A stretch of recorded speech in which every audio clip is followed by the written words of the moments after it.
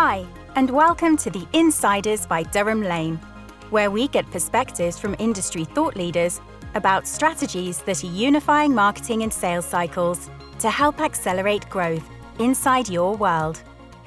Welcome to the Insiders Sales and Marketing Podcast. I'm Simon Hazeldine. I'm a sales transformation strategist and sales performance consultant, helping my clients to get more sales more often with more margin. I'm also a keynote speaker and author of 7 books on sales and negotiation. And I'm your host, along with my co-host, the one and only Richard Lane, who is the co-founder of Durham Lane, who are an inside sales partner that helps businesses to grow their revenue through an integrated sales and marketing methodology. So Richard, great to be back with you, and also great to have our guest with us. So I'm going to hand over to you to do the introductions.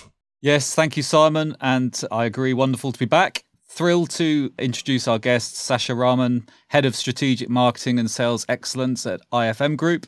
I know from our pre-call, we're going to have a really fascinating conversation today, and I'll hand back to you, Simon, to get us kicked off. Wonderful. Thank you, Richard. So Sascha, what we always ask our guests to do is just sort of introduce yourself to our listeners. Give us a little bit of background and how you came to be in the role you're in currently so they can kind of get to know you a little bit.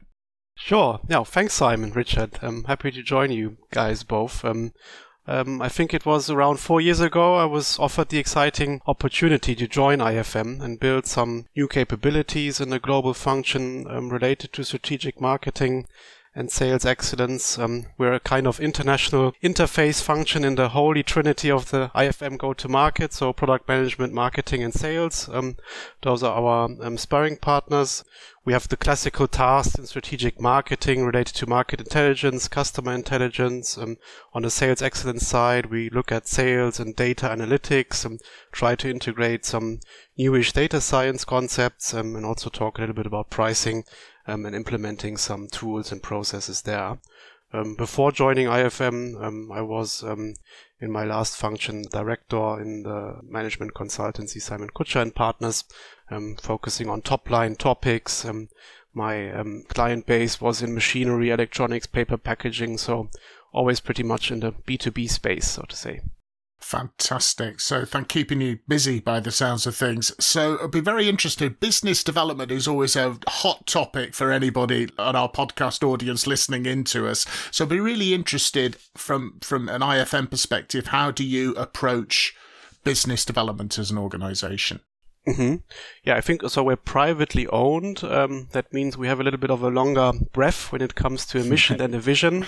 And since 50 years, we had the mantra, successful and safe growth. And we operationalize those 2 keywords, success, meaning we hone in on our bread and butter industries that we are really successful and have a strong fit over the years, food and beverage, automotive, machine tools to be named. And we also want to tackle new and, let's say, future growth industries for us around e-mobility, around water and wastewater, the warehouse industry, so that we have a nice balance in our industry portfolio there. And safety, that for us is all about customer base, right? Maybe not to be too reliant on too few customers, to grow the customer base, offer them our complete solution space in position sensors, process sensors, network and control, and software.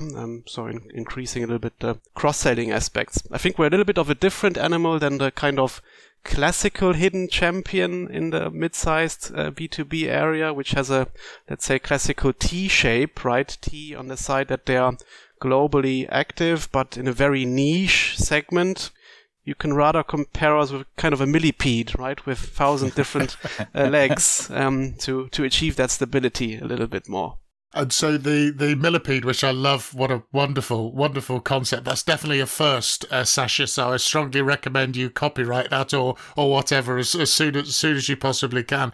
And that's helping you to reduce that reliance. Often happens organizations, we become very reliant on, the old Pareto 80-20 principle, a small number of customers delivering most of the revenue. So you're actively attempting to kind of disrupt that typical percentage then, by the sounds of things. Yeah, it's a tough job, of course. On the one hand, we want to balance where we're coming from and still tap into that bread and butter business, but continuously pushing also our sales colleague, our sales team to look at these newer areas.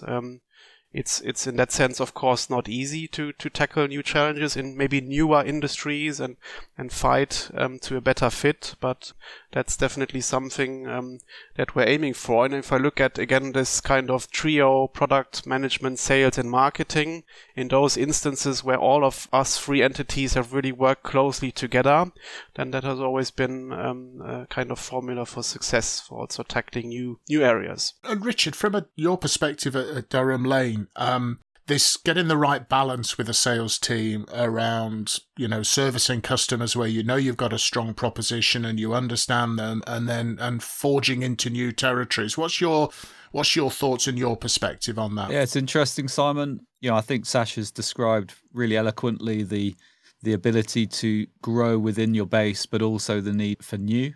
I think salespeople often go where they find the easiest revenue. So I think the trilogy between product management, marketing, and sales has to be successful if you're going to successfully cross and upsell into your account base.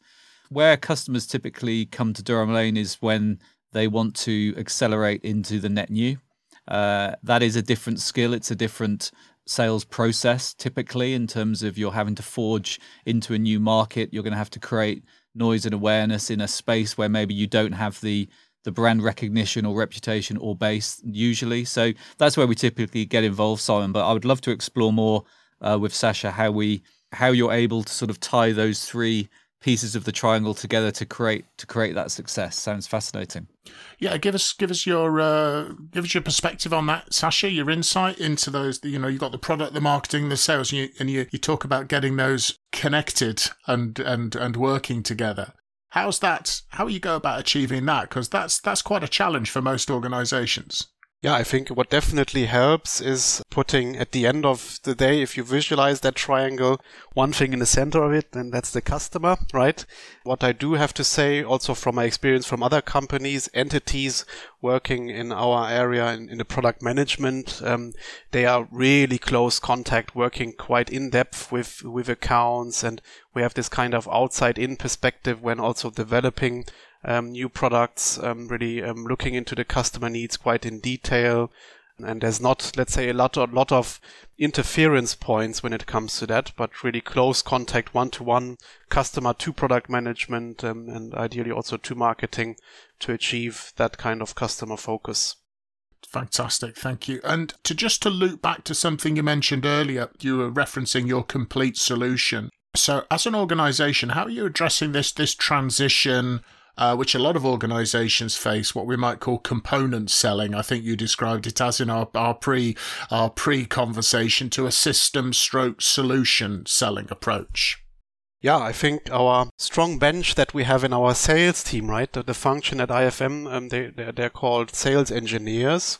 We've also a little bit of focus on kind of the second part. So we do have the strong advantage of 50 years in-depth application knowledge on the shop floor of our customers. In-depth knowledge together with the maintenance management team of our customers on what works and what does not work. So that's a good foundation, definitely. And to evolve a little bit, also our sales team, I think we're really working also on the skill set. So being able to multi-channel when you are a sales function. So not only being over-relying on the on-site presence, but being able to engage online or on the phone in a good and promising manner. And working on your discovery skills, so really listening to the customer and being able to finely attune and tailor your recommendations coming of that. And finally, it's also a bit of a sales organization challenge, right? That you have to think about a good team composition, maybe of generalists in your team, but for certain special tasks to really being able to put a specialist on a project, be it an industry specialist in food and beverage or automotive, or being it a technology specialist in the camera technology that we are offering, to really provide some in-depth expertise for our customers.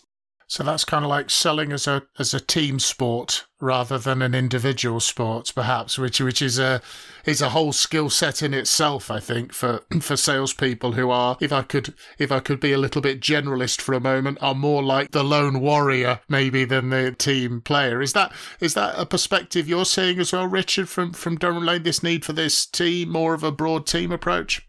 Yeah, it is. It is, Simon, and I wonder whether that lone wolf analogy is sort of quickly becoming dated. I think that still does exist, but I can't see how you could really be truly successful these days by trying to do everything yourself. I think as Sascha has already explained, you have to have different, not just individuals, but functions of a business working together to create the right success and the right outcomes for your business. So yeah, we still see that, but and certainly with some of our clients, we see that is we have a number of people that don't seem to want to engage with anyone else, but are very good when they get in a certain place. But I think that's becoming a little bit two-dimensional in today's 3D world.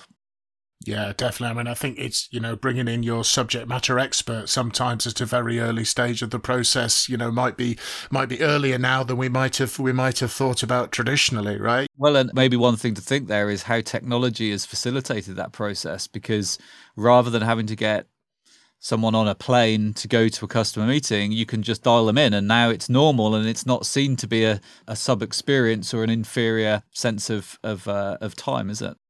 Yeah, I mean, certainly I would say with my clients, they've certainly reported over the last 2 years or so, accelerated something that was already happening anyway with COVID. Was it's just easier to get those stakeholders and multiple people onto a virtual meeting, and providing your sales team have the skills to manage those virtual meetings, that's a fantastic opportunity for you. So yeah, it's a good thing, I think, for people to be focusing on. Sascha, you'll be very familiar. The research has been around a while. The CEB research that I think it was some years ago now, B2B buyers like 57% of the way through their way to a buying decision before they want to engage with sales. So what are you doing to help your customers to learn and engage with IFM at an earlier stage? I love CEB, to be honest, Simon. I find it super inspiring research. One additional point which was mentioned there, right, is that this kind of problem set that with more information, customers actually feel much more uncertain and stressed out. So it's a fallacy to think that they're at ease with their purchase decision. And I also found it interesting that in B2B, the number of stakeholders involved continuously is going up, right? On average, we now have, I think roughly it was 7 or 8 stakeholders involved in these kind of purchase decisions. And if I just make a kind of analogy in my private life, and you probably can all relate to that. If I go traveling, so to say, on a private trip, and in the past I would have rifled through a catalog, right, and been able to select a hotel quick and easy. Now, when I went to the Algarve with my family during Easter, I had the feeling I looked up every single hotel online before I had a good, strong feeling of making the right decision, right? So that's definitely kind of a mind bender. But what does that mean for our customers at IFM? I think we need to kind of manage their risk of regret, right, and loss of purchase ease, and support them a little bit. And for us, that would mean to go a little bit away from a kind of responsive approach to more of a prescriptive approach, rather than offering them a complete array of the complete options available, maybe listening to them more closely through discovery, and offer them a little bit more tailor-made bespoke solutions coming through the full breadth of our portfolio. And how would we operationalize that? I think online, you mentioned, we work heavily with our Learn More pages online, where you can really educate yourself properly and come to a first good idea there. And kind of offline in the sales approach, it's quite important, I think, to just speak their language, right? To know that in food and beverage, one of the key issues at the moment is end product quality that puts a strain on production processes, or be it in warehouse automation, where we're completely moving away from rigid conveying to AGVs and autonomous mobile robots doing that job, completely flexible, and all of the challenges in the process steps there. And I think when we can tap into that knowledge and then offer a bit more of a tailor-made solution, that's the first right step in a good direction there. Yeah, and I think it's interesting that sort of almost kind of my interpretation is you're guiding the customer in a certain direction, because I think your perspective on that CEB research, it almost sees, okay, they're 57% of the way through, and yeah, they're doing a great job and they're really happy. Actually, they can be pretty stressed, overwhelmed, confused, or misinformed, or perhaps think they know actually more than they do, right? That can, a false sense of confidence. Richard, is that something you're experiencing in interactions with your folks? Absolutely. I again, from a personal point of view, I think back to Sascha's thoughts about the hotel. I often think, why can't there just be 3 options to choose from? So back to the psychology of buying. So I mean, we've talked before, Simon, about being the sense makers and the storytellers, and I think at that discovery stage we have a responsibility, and that's where most of my team spend their time is what we call find and create, and then define and understand as part of our selling at a high level methodology. And that discovery phase that Sascha's mentioned a couple of times is so important. And our job is to listen, our job is to learn, our job is to offer advice and tell stories of previous experiences which we think might help, and to make sense of some of the challenges that our potential customers have. And I think it was Brian Tracy said that we offer free consultancy to qualified prospects. And that's sort of, I love that idea, because, our job really, as even if it's the very front end of the sales process, if we can be thinking as a consultant, if we can be thinking as a strategic resource, then the worst that we can do is be helpful. So, I think that's a really good way to think of your practice as being, my job is can I be a strategic resource from day one? No, but can I think like one from day one? Yes. And, I think worst case then is you're going to add a bit of value. Yeah, which is never going to be a bad thing to do for a customer. I know from my research when I was looking at applying neuroscience to sales, is like confused brains don't buy, right? If you're confused, you hit the pause button. And Richard, you mentioned 3, and my good friend Graham Jones is an internet psychologist. Apparently 3 is the optimum options to help people make a decision. So, 1 is no choice, 2 is a binary, and 3 apparently is the optimum. So how about that for our listeners? There you go. There's a bit of added value, we hope. So Sascha, when we were talking previously, and I've taken a look at your website and looked around, you talk about being customer focused and IFM close to you. Now, lots of organizations will say they're close to their customers. Everybody's got it on their office wall or on their website, and we're close to our customers, or customer focus, right?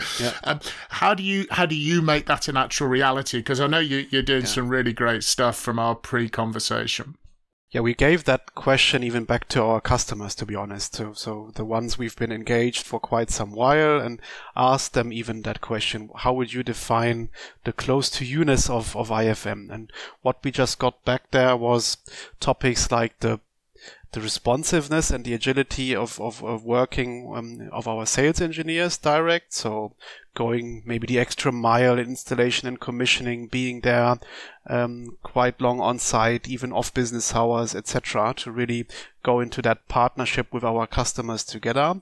Responsiveness also of our service center. We bench them in, let's say, number of minutes in terms of responsiveness. That's minutes and not hours or days, basically as a benchmark. And what they also mentioned as a kind of hard fact, and that's pretty much industry benchmark, is our 5-year warranty on our products, where the norm would be 1 or 2 years, where we absolutely offer, in case of breakdown, etc., the full support. And I do know from experience, even in product areas where it's tough, and if we're very honest, like for like, our peers in our industry are offering similar products, we were able to kick them out or attack market shares just based on those softer facts all around close to you. So it seemed to be a kind of tangible value at the end of the day.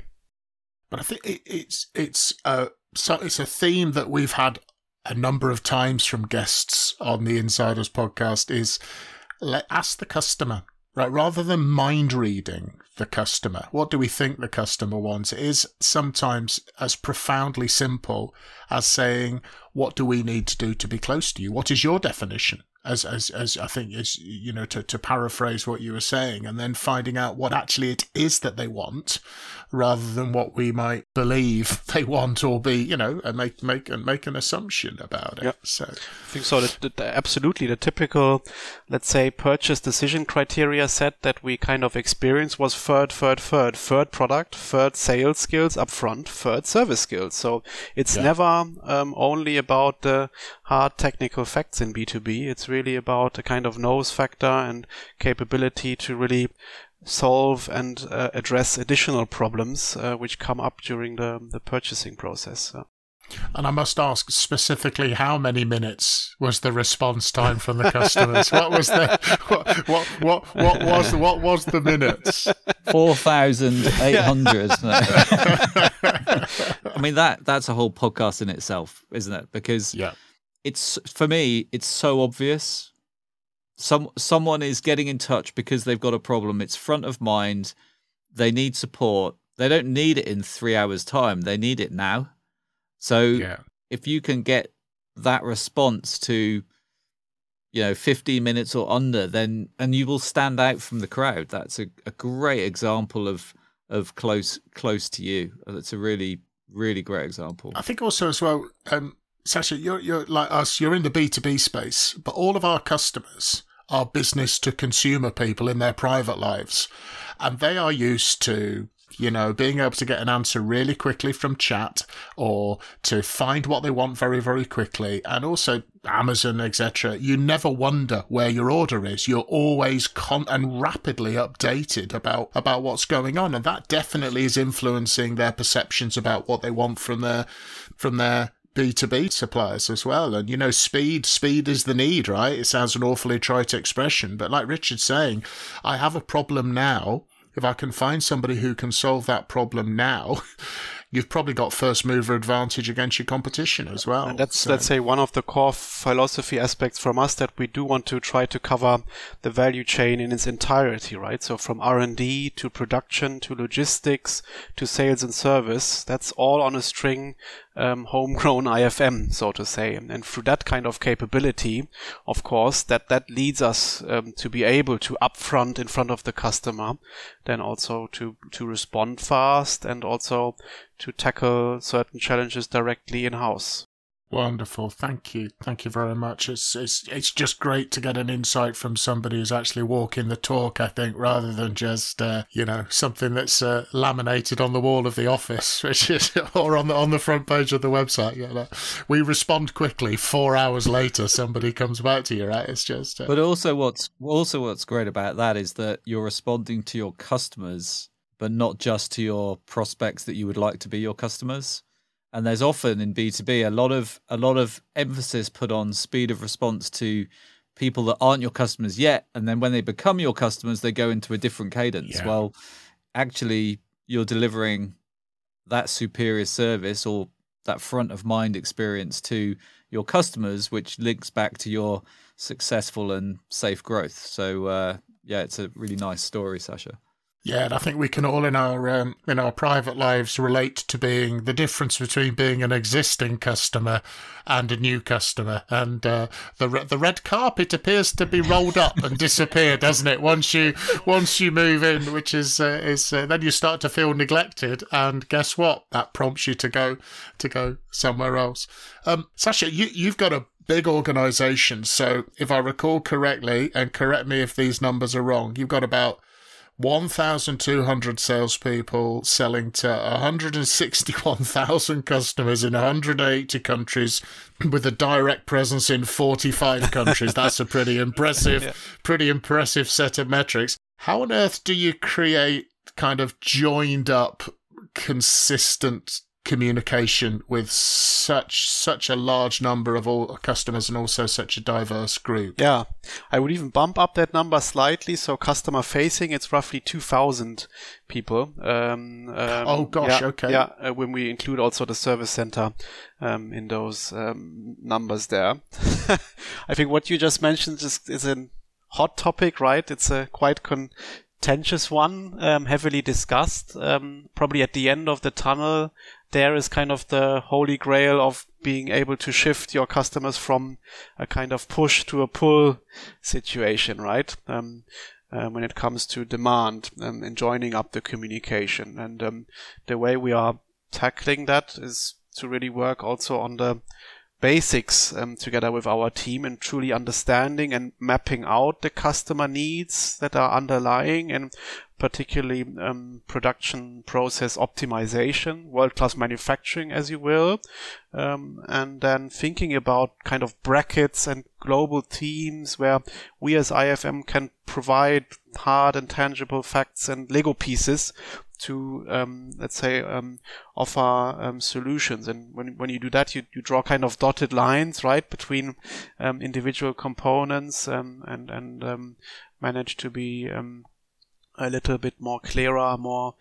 concise, and that could then, or it feeds into our marketing and communications then on the one hand side, but also even then to the solution selling space that we really can say, for example, we pay into the topic of inventory reduction in your warehouse through solution XYZ based on certain aspects in our certain components in our portfolio. So we've rather wonderfully gone from millipedes to Lego pieces as well. So loving the analogies. And Richard, I know at Durham Lane you have multi-language capability because you're supporting clients who are selling across different sort of geographies and different areas.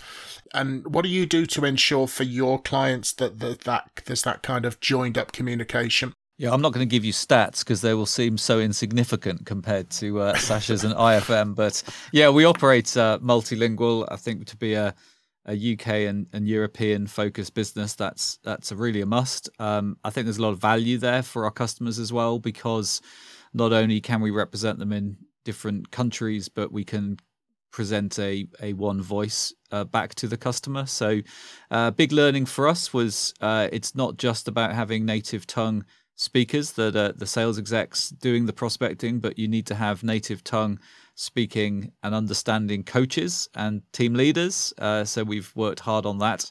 And then we try and bring that all back into a one view from a customer success reporting cadence, whether that's weekly, monthly, and then QBR quarterly reviews. So seems to be working well. We find some areas more and less complicated, and that coaching piece is key, because if you don't understand what someone's saying, you can't coach them. It sounds obvious when I say it out loud, but actually, we learned that the hard way. So that was a good learning point for us on our multilingual journey.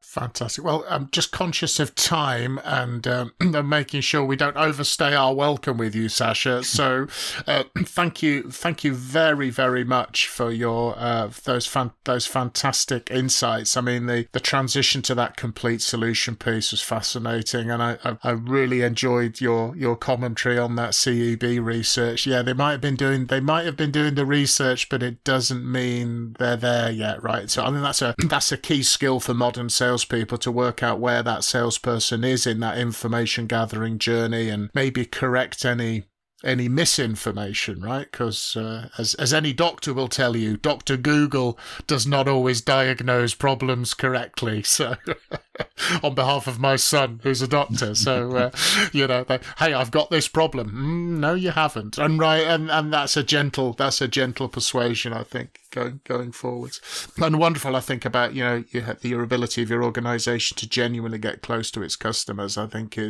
will be a real lesson for our listeners to learn from. Richard, any closing comments from you, sir? Yeah, I've really enjoyed it, Simon and Sascha. So thank you as always. A few notes that I made. Successful and safe growth. So the difference maybe between being private and equity backed was interesting. We didn't really have time to talk in that in detail, but we could maybe revisit another time. Selling as a team sport, and I love the phrase "manage the risk of regret," which is another really interesting and probably under thought about sales skill, which is an important between the handoff between sort of sales and customer success, and then finally, I think a big takeaway for anyone listening to our podcast wanting to improve their sales skills is just think about timeliness. Respond rapidly, and people will think you're better. We talked about discovery and all of those other areas. So, yeah, great to have you, Sascha. Thank you so much from Durham Lane and from the Insiders podcast for being our guest. Been a pleasure. Thanks a lot, gentlemen. Wonderful. Thank you very much. And thank you to everybody for listening into this episode. Please make sure you subscribe to the Insiders podcast and you'll be notified of new episodes which have been released on a regular basis. So thank you very much for listening in, folks. The Insiders by Durham Lane. Subscribe today to never miss an episode.